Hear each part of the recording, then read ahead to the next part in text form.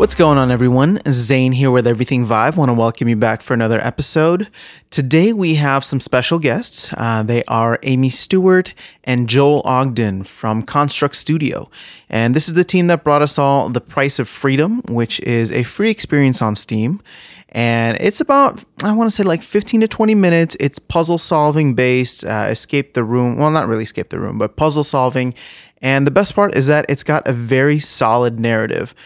We talk with the team about the idea behind the narrative and how it's actually based loosely on some very, very real things that happen and true experiments and projects that were kind of I won't get into it here, but you'll hear about it in the interview, and we cover quite a few topics.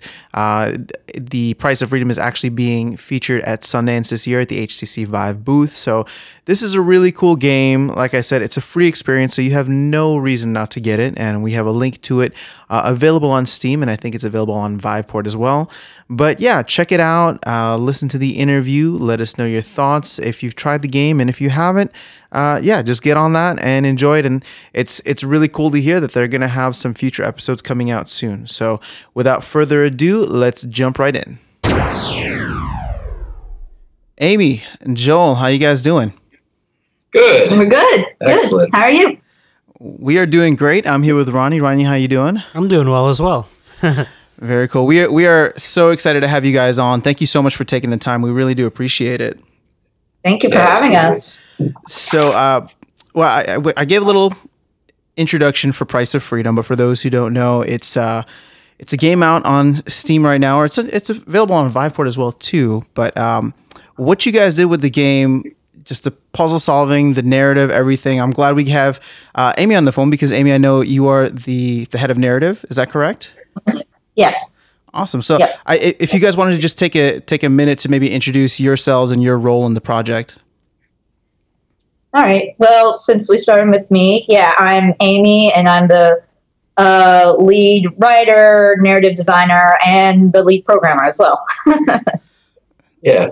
And then I'm Joel Ogden. I'm the CEO and co-founder of Construct Studio, and also directed The Price of Freedom. And wrote a fair bit as well. Also too. did some of the writing too. Very cool. So, if you guys just want, let's just maybe start from the beginning then. Where did the inspiration for the game come from, or how did the team come together? I want to give the audience a better idea of how the Price of Freedom came from the ground up. Yeah. So we started as a graduate school research project. About 2 years ago at Carnegie Mellon's Entertainment Technology Center. And our whole goal was to create some sort of 360-degree video piece that could really, elicit some sort of emotion from the viewer. So we started working on that, and we came up with Imago, which is a 360-degree film, which has been in a lot of film festivals. We're at SIGGRAPH with it. So we've been putting it out places, and then after that we thought to ourselves, well, we know how to make, virtual reality content. Like, let's do this, full time as an actual company. So, we got all of our stuff together. We put together a prototype when we were out in Pittsburgh, and then came out here once we, had something that we were comfortable with, showing other people and starting to get out there. And we finished The Price of Freedom, which is our first piece as a company, in late December, and we just released that. So, Yep. Awesome. Yeah, I think Ronnie, you got a question. Oh yeah, I was just gonna. So that's really interesting. I think you guys are the first team that we've spoken to that started off making the 360 video content and then actually transitioned over to producing a game. Could you talk about kind of what was involved in kind of making your decision to switch over from 360 video content over to game development and what some of those challenges were in order to pick up those skill sets if you guys didn't already have them? Yeah. So actually, it kind of came about. Our third member that was on the original team, who's Chuck, worked at Weaver for a while. Oh. And so he did a lot of demoing. He would do show the blue. And so he would set it up and put people in it, and they would go, oh, can I do anything? Can I, use the controllers? And he'd say, no, it's a film. You watch it. And so I think for him, that's kind of what led him to say, we really should look at interactive, which, even when we were making Imago, because we started out basically prototyping and sort of doing short experiments of what to do. And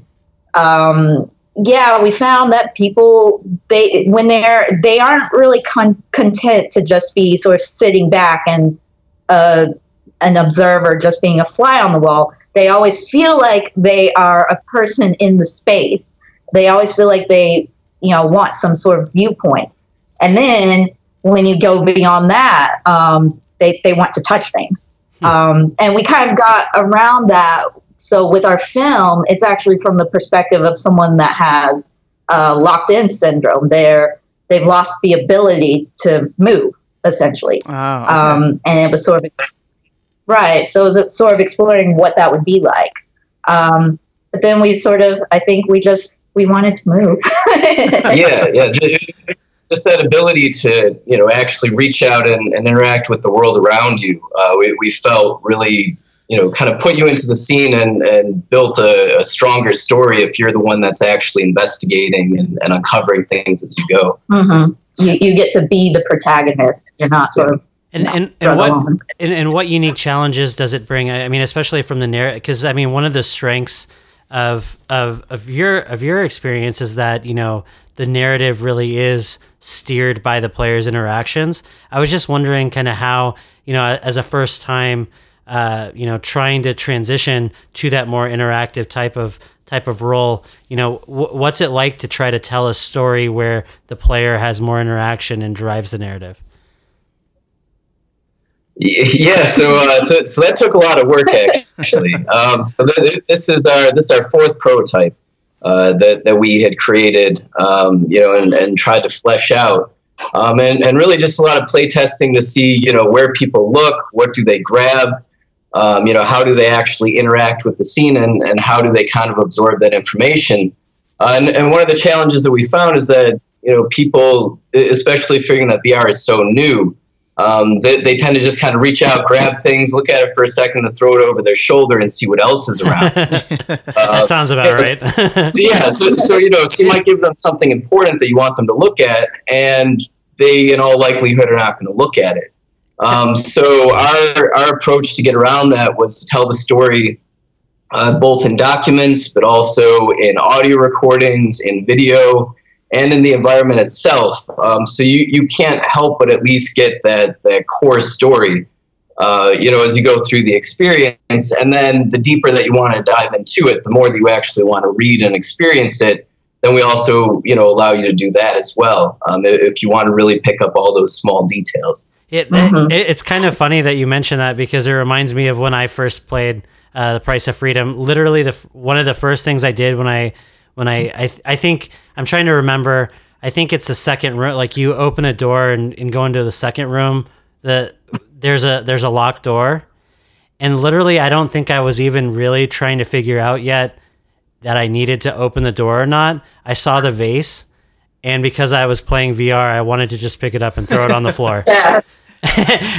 And literally I was like, oh, a vase, picked it up, threw it on the floor. And then I looked around and I was like, oh, wait, there's a key there. I probably should open the door.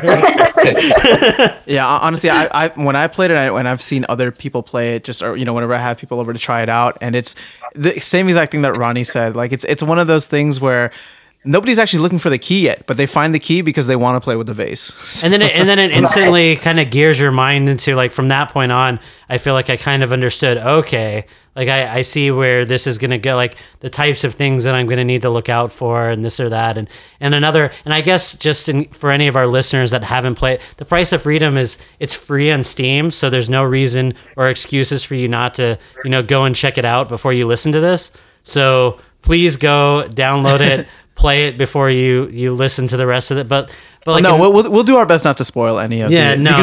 The narrative is one of the best parts of the game. So, but there's another instance where you're looking for, when you're trying to find the secret compartment, And it took me a while to I was literally I took off every book from the bookshelf. I kind of went through all of these different things before I realized oh, it's really obvious. It's right here in the middle, but it's just kind of funny. Yeah.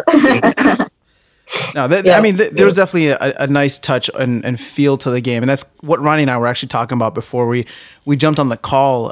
It's just the interactiveness with the entire environment. I think just adds to that level of immersiveness, and then also I think one of my favorite things was what Ronnie was saying also, just the things that you have to do to drive the game forward. So instead of hitting start, there's you have to swallow some pills in the beginning. And that to me it's just a nice touch. It makes me feel it reminds me of the Matrix or something, you're ready to jump down the rabbit hole, that type of thing. So yeah, very cool. And that was definitely by design. Joel, very insistent. We will have no UI. Yeah. I really wanted to avoid any feel of it being a video game per se. And really try to give you more of a feel of some sort of film or some sort of, I guess experience opposed to, actually seeing UI items, interacting with some sort of screen or some sort of interface, because it wouldn't really fit with the theme anyway. The time period that we're dealing with, it would feel very disjointed even to do things like teleport around the scene, unless if we did something to really, try to match that theme. So that's what led a lot of those design decisions. And also the content allows us to do some weirder, trippier things as well. Because this is all based on real government experiments and stuff, a lot of them with LSD and other psychedelics. It gives us some liberty to get a little bit weird with it and use that as a device to carry you through the story, and also, to do things that we have to from a design perspective to get you pointed in the right direction and doing what you have to do. Yep. No, that's really interesting. I did not think about that until you just mentioned it now, where there is absolutely no user interface at any point in the game. That's that's fantastic. It's one of those things where you don't notice it until it's I don't even know what I'm saying anymore, but you didn't notice it and it didn't take you out of the experience, I guess is what I'm trying to say. And it was quite so the opposite. It was so fluid that I didn't even notice that it wasn't there, if that makes sense. There was never a need to search for a menu option. There was never a need for, you just kind of went through the narrative, and I thought, yeah, that's really cool now thinking about it on the back end, knowing that this was kind of done on purpose. Yeah. Well, and that's also something that we found in our prototypes pretty early on, is that every single thing that the player needs to do, you need to train them to do it. So we had a lot more gadgets that they were interacting with, a lot harder puzzles at first, and we noticed that half of our time was spent trying to get them to do the things that they were supposed to do on terms of using these gadgets and on terms of solving things. But it really took a lot of time away from, actually telling a story and actually immersing them in the scene. So at one point we just decided, what interactions do we really need them to have? And how can we kind of make this as natural as possible? So you jump into it and you just kind of feel like you know what to do already. So that's why we tried to incorporate elements that you see in your, normal everyday life, like, opening up a door, finding buttons, using keys, things like that, we don't need to do any training. It's things that you're already used to, and we're just, using that for a purpose to tell a story. So. Yeah. And going off of that, because as he mentioned, we started out, we had, I think, 4 gadgets that you were supposed to use, and you spent so much time just trying to figure it out. But we ended up just taking the one gadget that people liked the most, that really seemed the most effective. And of course, that's now what's in I don't know if I should say just for the I think I was mouthing it to Zane over here. I was like, I think I know what she's talking about, but near the end, kind of. Near the end, yes. Yeah, which was really cool. And something else that I was thinking when you guys were speaking, that kind of, it's one of those small touches that really, I think, probably makes a big difference in the general flow of the experience, was the fact that all of the notes and clipboards and whatnot that you end up reading while during your time in the Price of Freedom, you don't really waste any any motions that are unnecessary. So I mean, you were talking about some of those natural kind of interactions, like pressing buttons and moving objects and that sort of thing that players would just naturally and easily go and do on their own. But there were the little things that I think would have been really frustrating, but the way you guys handled them made it to where it was a non-issue, like taking the letter out of the envelope or flipping something out of the from a note, like a file folder, for example. Like every time I picked it up, it automatically kind of opened up and I it was so easy to go then and read what was there, and you didn't have to kind of fiddle around with the object or anything to get to the point of what you guys were trying to pull across. And I actually thought that was really well done. Cool. Yeah, that was definitely our goal. Yeah, it was really about trying to figure out what interactions are, feel really rewarding versus which ones kind of just get in your way from getting to the reward, and making sure you kind of cut out those frustrations that they're really not necessary. And, it's kind of actually like the same principles of UI, just with natural objects in the game of, making sure, good UI is invisible. So we sort of tried to make sure the interactions were relatively invisible. And also the ergonomics of it too. So all of our stuff is built essentially to the ergonomics handbook to make sure that, people are able to access all the drawers that they're supposed to. They're able to see everything that they're supposed to. And also, that helped us to pace the experience, kind of knowing where people expect things to be in the physical world that's already around us, that we already have a guide for. And then, yeah. Oh, no, you can continue. I was just going to say one thing that I noticed, like in that respect, that I haven't seen in most games was in a lot of games when you tend to drop objects on the floor, it becomes really, really hard to pick them up because of the way the floor is set up. And I for some reason I noticed. I could be wrong. Maybe I'm giving credit where, credit isn't due, but it seemed like for some reason it was a lot easier to pick up objects from the floor. Yeah, I didn't have any problems with that either. Than most other games that I've played, where it can actually be a problem where you have to shut it off because, it's not letting you get close enough to the floor, or like, I don't know. It's just something that Yeah.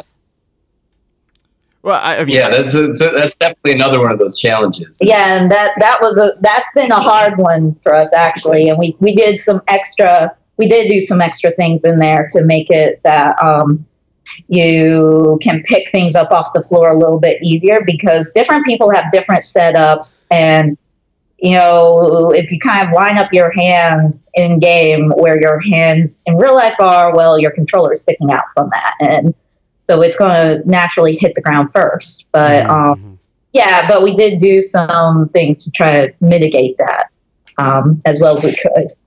So yeah, I'm glad it's working out.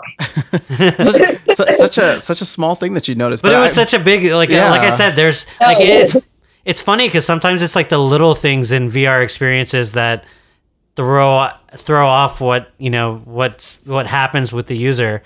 And it's those little kind of touches that I think make the Price of Freedom so good. No, I'll agree with that. I mean, I actually have a real world example of today, just trying out a game where an essential tool needed fell on the floor and I couldn't reach it. So, great job with that.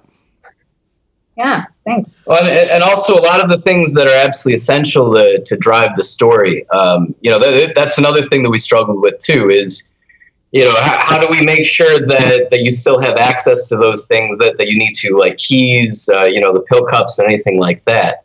So there are some points where you do need to kind of do some snapping or some creative ways of, repositioning things in case if the player does insist on trying to, kind of sabotage that effort. Yeah. Sabotage themselves, right? Yeah, exactly. Yeah. Cool. Well, I'd like to. I feel like we're getting so close to revealing too much about the game, and I want to keep it as fresh for anyone who's listening and has not tried it out. You guys got to make sure you try it out. But I'm thinking we can transition to maybe what the next steps for you guys are in the near future and also further out. And maybe just focusing on the near future first. Just reading online and following what you guys are up to. It looks like you guys will be at Sundance coming up soon. And I don't know. I just wanted to ask you how that. Is that a big deal for you guys? First of all, congrats if it is or it is not. Still, I think it's for us. It's very cool to see, narrative-driven things or apps like this getting the recognition that they deserve. But yeah, I just wanted to get your perspective on that and what you're expecting from that experience. Yeah. So we've been showing at the HTC booth. At the Sundance Film Festival. It's not actually part of Sundance itself. It's right in that same complex, though. And it's been pretty well received so far. And we're still hoping to build up a little bit of that fan base. Just trying to get some people to start noticing this project that we just released pretty recently. And our plans are to keep on going with this series. So we have a lot of material that we hope to work off of. MK Ultra, is one of these real government projects that went on from the 50s all the way up into the 80s. And a lot of the stories are even crazier than we could ever present. It does scratch the surface. Yeah. Oh, okay. So we have a lot to work on. Yeah. And then... Oh, sorry. No. Go ahead. I was just going to say, because, along the lines of your series, I don't know that we fully got into kind of what the inspiration was behind you guys actually choosing this type of narrative and kind of like, how did this come about? Like, how did you decide to really, Yeah, I guess why this theme, I guess. Yeah. Yeah. Sounds like there's a story there. So I actually spent some time in the military prior to going to grad school and all that, and then used the GI Bill actually to take me through school. So I've had a lot of experience, especially with government documents and stuff like that, and with kind of the way that especially that mindset and that complacency of it constantly feeling as though you're kind of making the right move, even though you aren't necessarily always making the right moves. And we see that as kind of a reoccurring theme in MK Ultra too, especially with the fight against, Soviet aggression and, these attempts to combat communism. It really, it forced a lot of the decisions to go in directions that weren't necessarily ethical or even productive, really. So that's kind of a theme in what we're touching on, and also I guess just kind of that I don't know. Well, you came to me. Yeah. You already had the concept when I joined, so yeah, we were kind of looking at first. When people address MK Ultra. It tends to be more from the perspective of it tends to go kind of sci-fi, Stranger Things type stuff, where it's like, now they have psychic powers and so on. And I think as we got more and more into it, really reading about it and learning about it, we were kind of like, there's a real story here. This is stuff that they really tried to do. And while we certainly fictionalized aspects of it, everything that we covered, all the documents you find so far, they're based on real documents, and this was absolutely the sort of thing that was, in the, in what they were trying to do. And even Dr. Angle is loosely based off of a real character, Westgate Psychiatric. That's real place. Yeah, that's based off of a real place. Even Subproject 68 and a lot of those goals and everything. So yeah, a lot of this is just taken right out of history and just put it in a more digestible format. Yeah, that's really interesting. So just thinking about it now, I guess the implications for virtual reality, not just in gaming or not just in storytelling, but more so maybe even in education.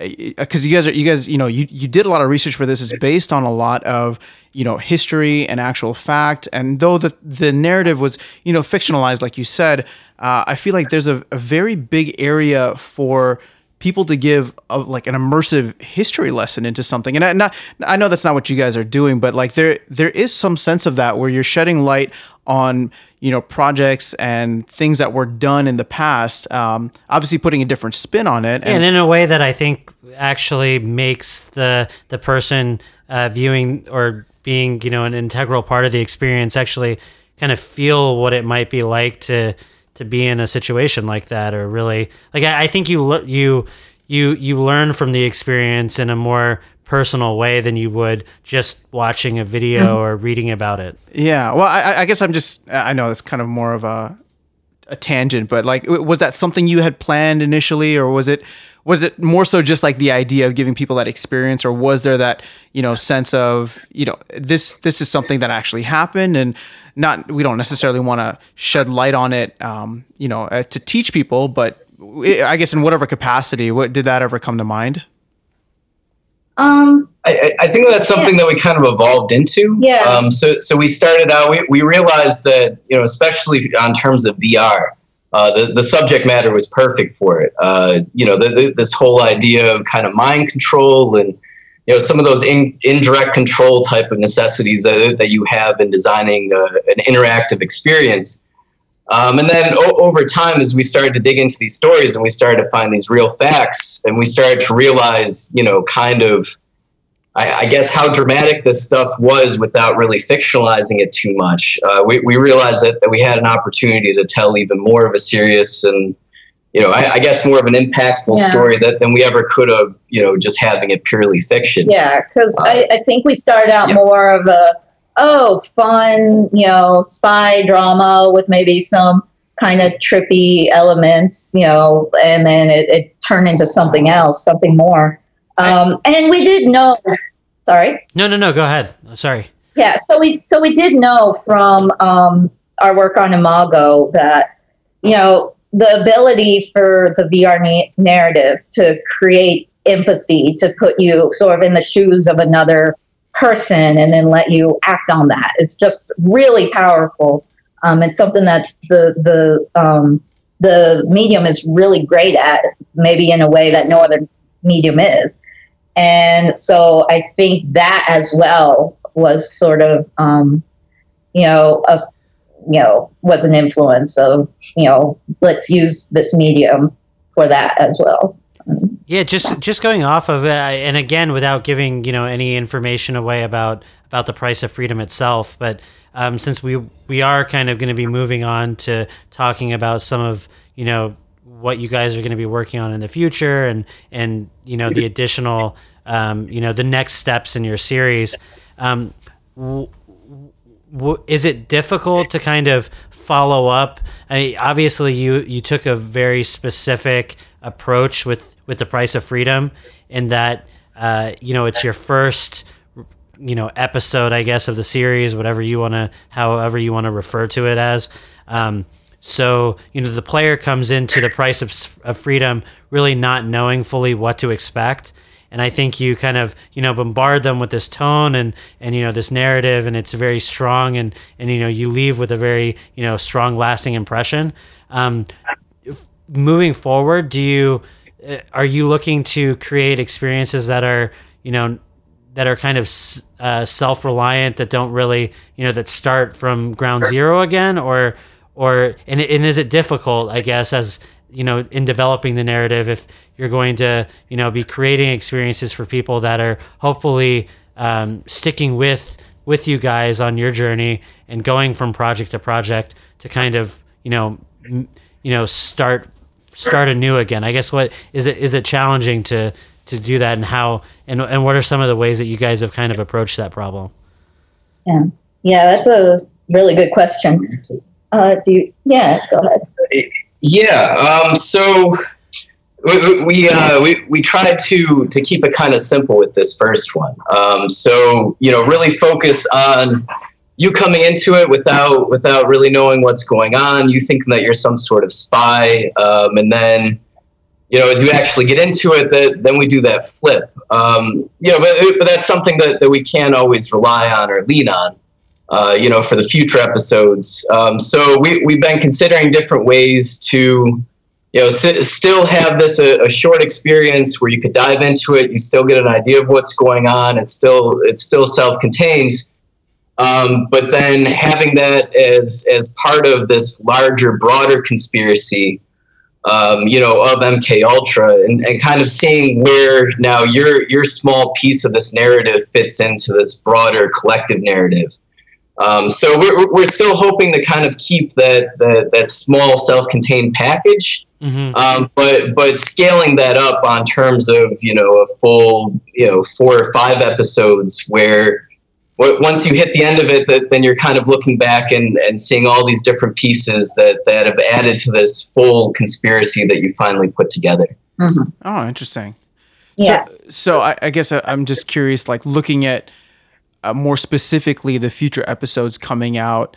Will they be in this same format where it's roughly the same amount of time in terms of gameplay, or are you looking to build out something that the longer episodes? I guess another question that might be of relevance, like will they be free, or are you looking to build out fuller titles that people can really sink their teeth into after getting a little taste in Price of Freedom? I'm just curious what it's looking like. Yeah. So that was our approach. We're going to release the Price of Freedom for free. We really wanted everybody to have it and experience it, and kind of know what we're doing and what we're planning on putting out there. And then we're using almost a similar model to Telltale, in that we'll be releasing the future episodes then either individually or as a complete package that you'll be able to to download.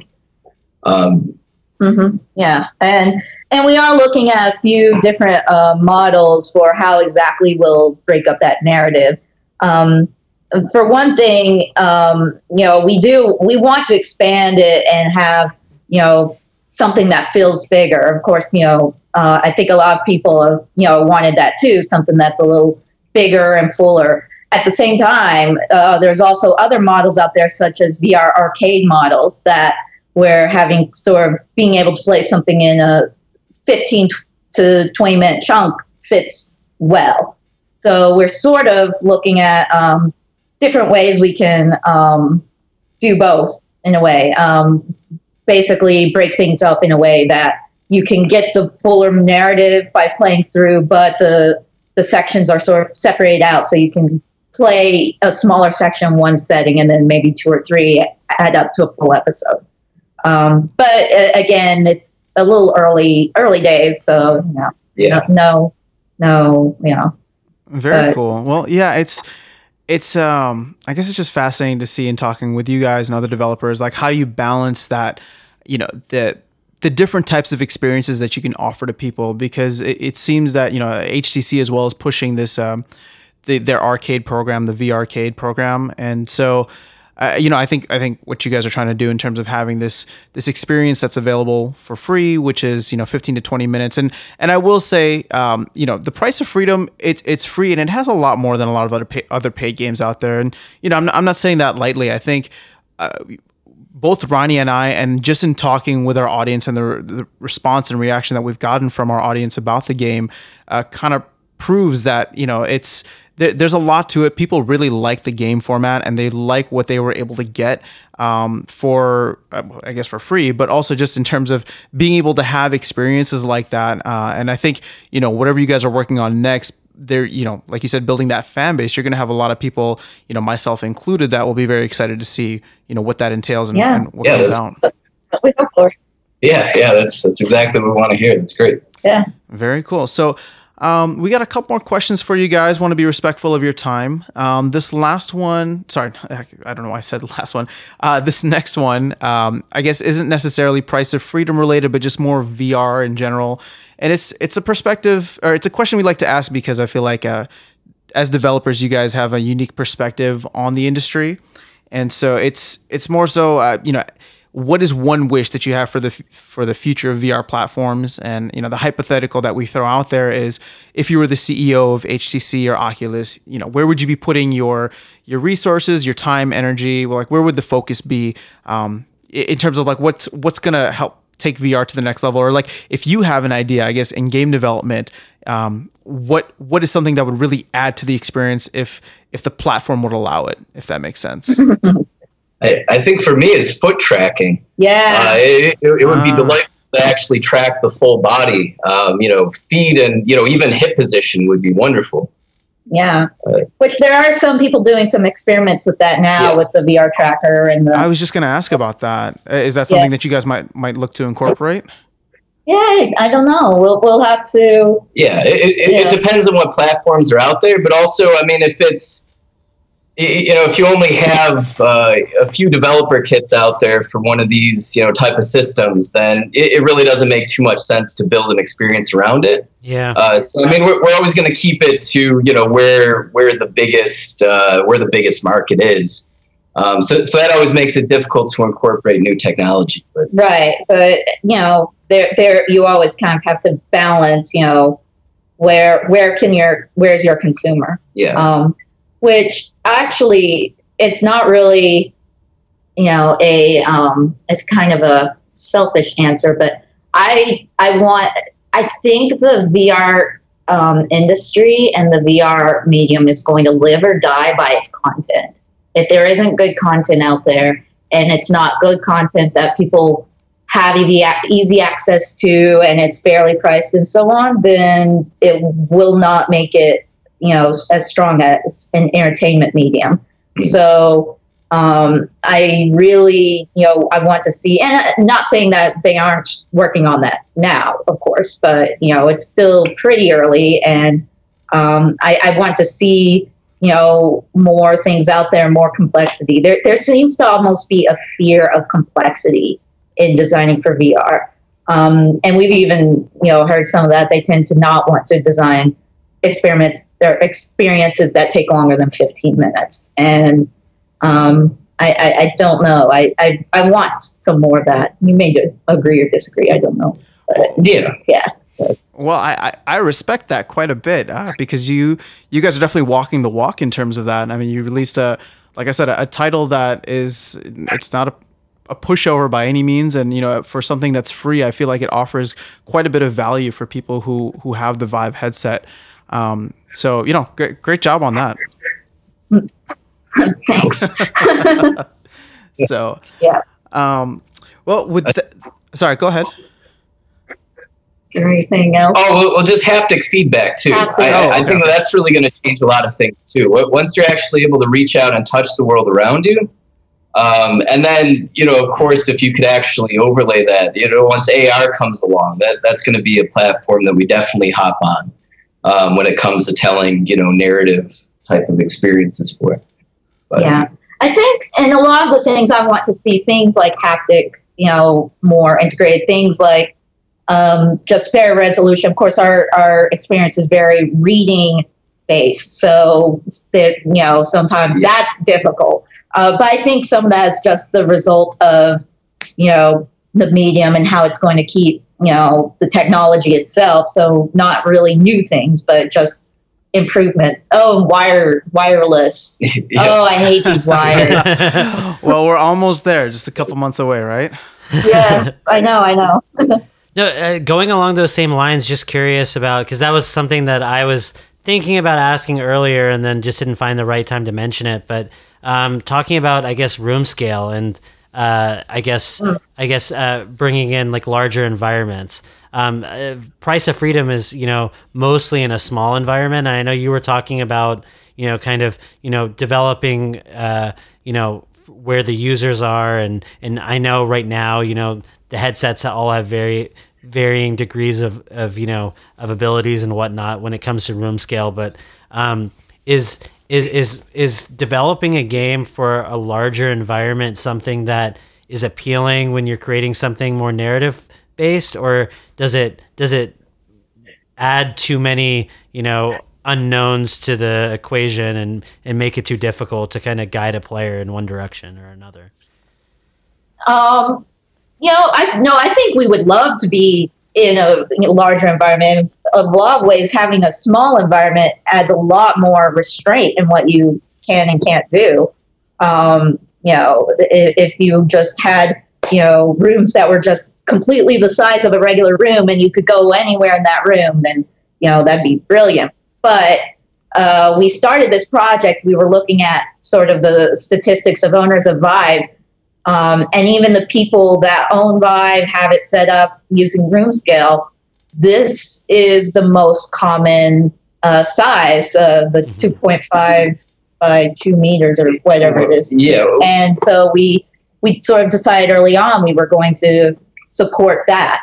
And yeah. And also one of our main goals is to push out to China and other Asian audiences. And, generally, they don't have as large of play spaces.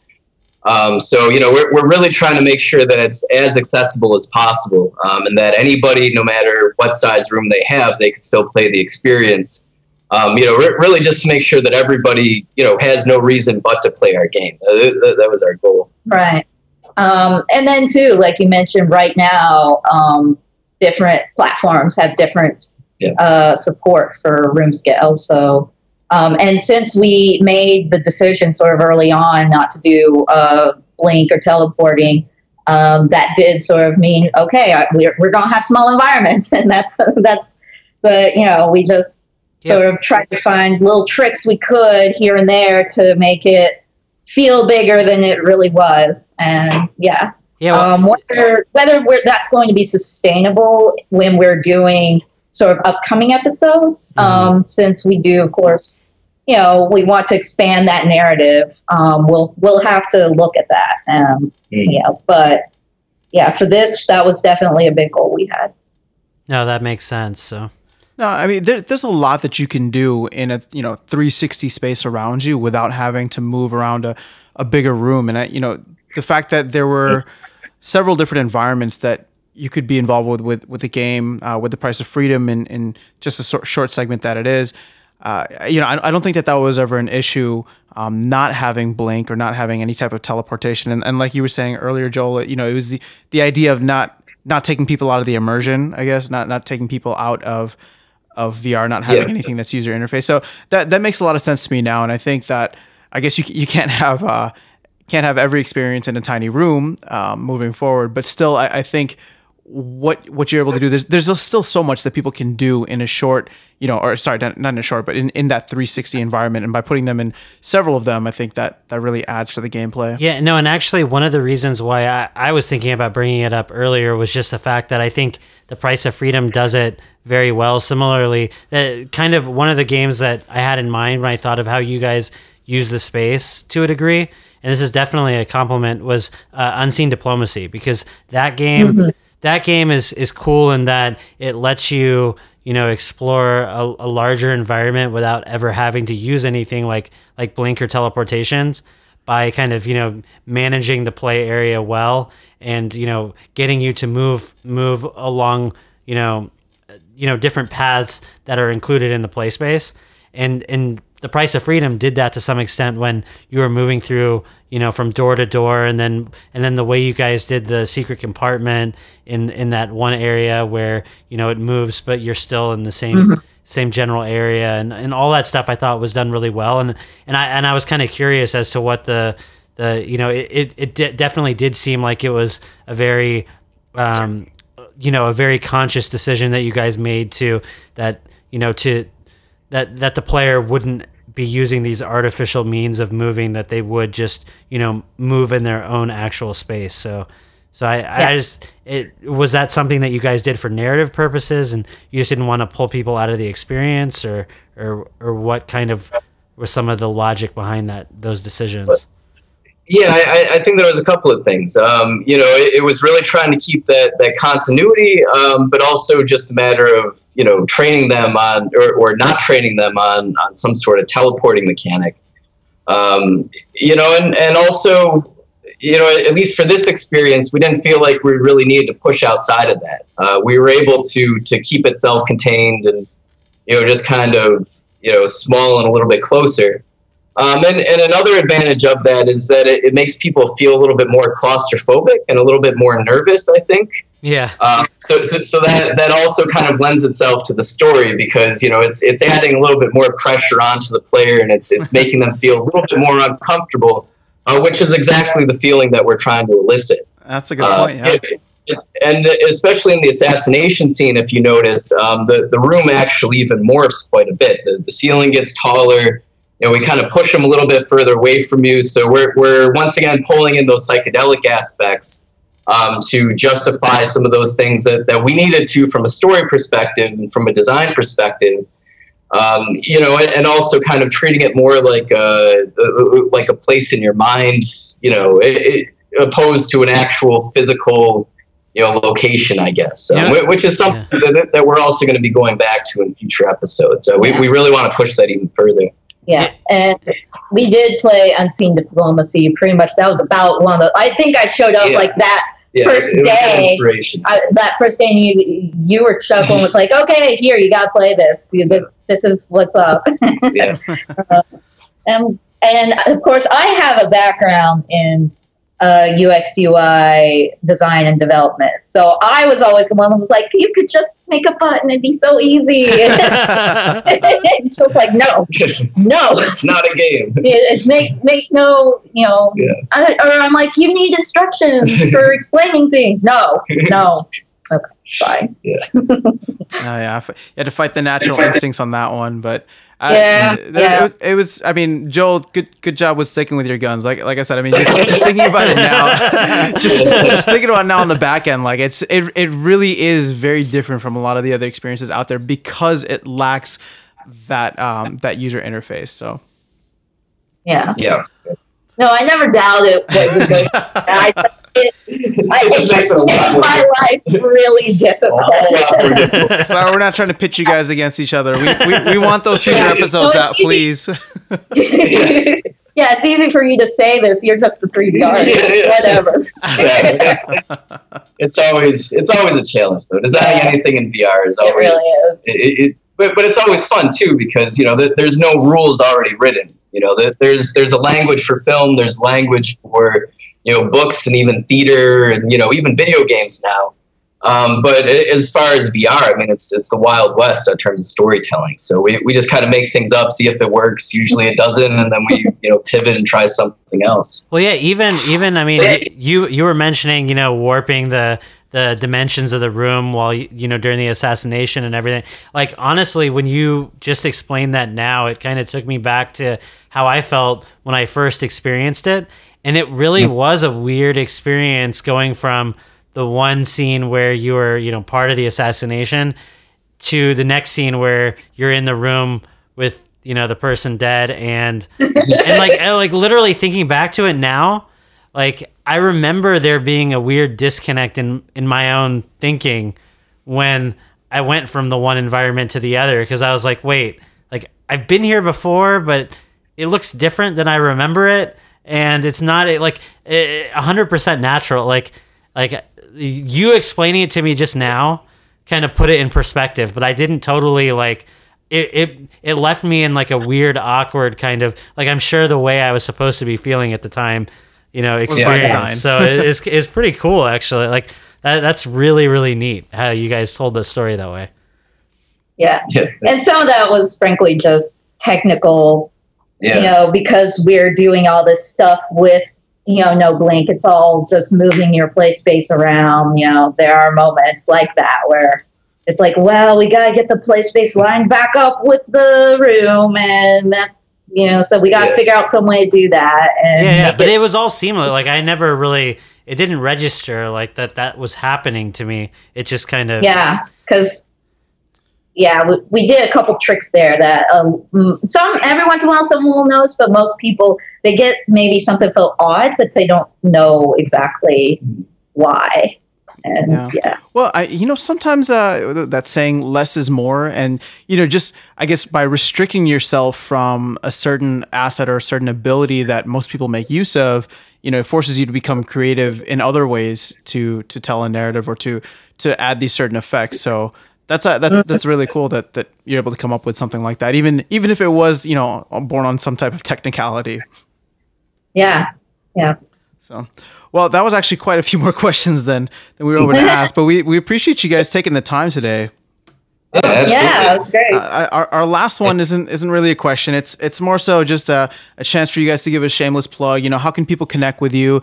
Obviously, the game is on Steam and on Viveport. We're going to make sure that we link to it in the show notes. But if there's any parting thoughts you guys wanted to leave, our listeners with, and for everyone listening, just go and get the game. I know if you've listened through it through this episode, there might have been a couple of plot points given, but it's still a fantastic experience, and best of all, it's free, so you have no excuse, and just even going through the interview, the dimensions, everything, you guys literally have no excuse if you've listened through this interview. But you guys mentioned you're trying to build out a fan base. How can people who are fans connect with you, and maybe stay up to date with when these future episodes are coming out, or the development cycle and things like that? Yeah. Well, I think the first thing, just like us on Facebook. We keep that pretty well updated, both on Construct Studio and the Price of Freedom. And what's the link for that? It's facebook.com/ I think it should be Construct Studio. I think it's Construct Studio. Yeah, and just the Price of Freedom. Yeah, and you should be able to just plug it right into Facebook and find it. Okay, Yeah. we'll make sure we link to that as well. Yeah. And we're going to be releasing a Chinese version, hopefully pretty soon, within the next couple of weeks. Within the next couple of weeks, by the end, we're aiming for, Chinese New Year is this. I believe it's this weekend. Yeah. That's kind of our. So we should have a new update, with some little things fixed, but mostly with the Chinese version available. We're hoping to push out onto other platforms. We're hoping Oculus and maybe even PlayStation VR by mid this year. And then, within the next couple of months, we're just putting together, the story to go forward. Yeah. And we're hoping to have another episode done by the end of the year, is our goal. Yes. So, people, we've been uploading some trailers and stuff like that, some behind the scenes type of stuff, so people could, kind of figure out what we're doing and where we're going to be going with it. We do have a behind the scenes sort of look that's going to be coming out here. I know we'll put it up on Steam, but it'll be on our website, which is constructstudio.co, and Facebook, which is probably always the first and best place to check out our stuff. Yeah.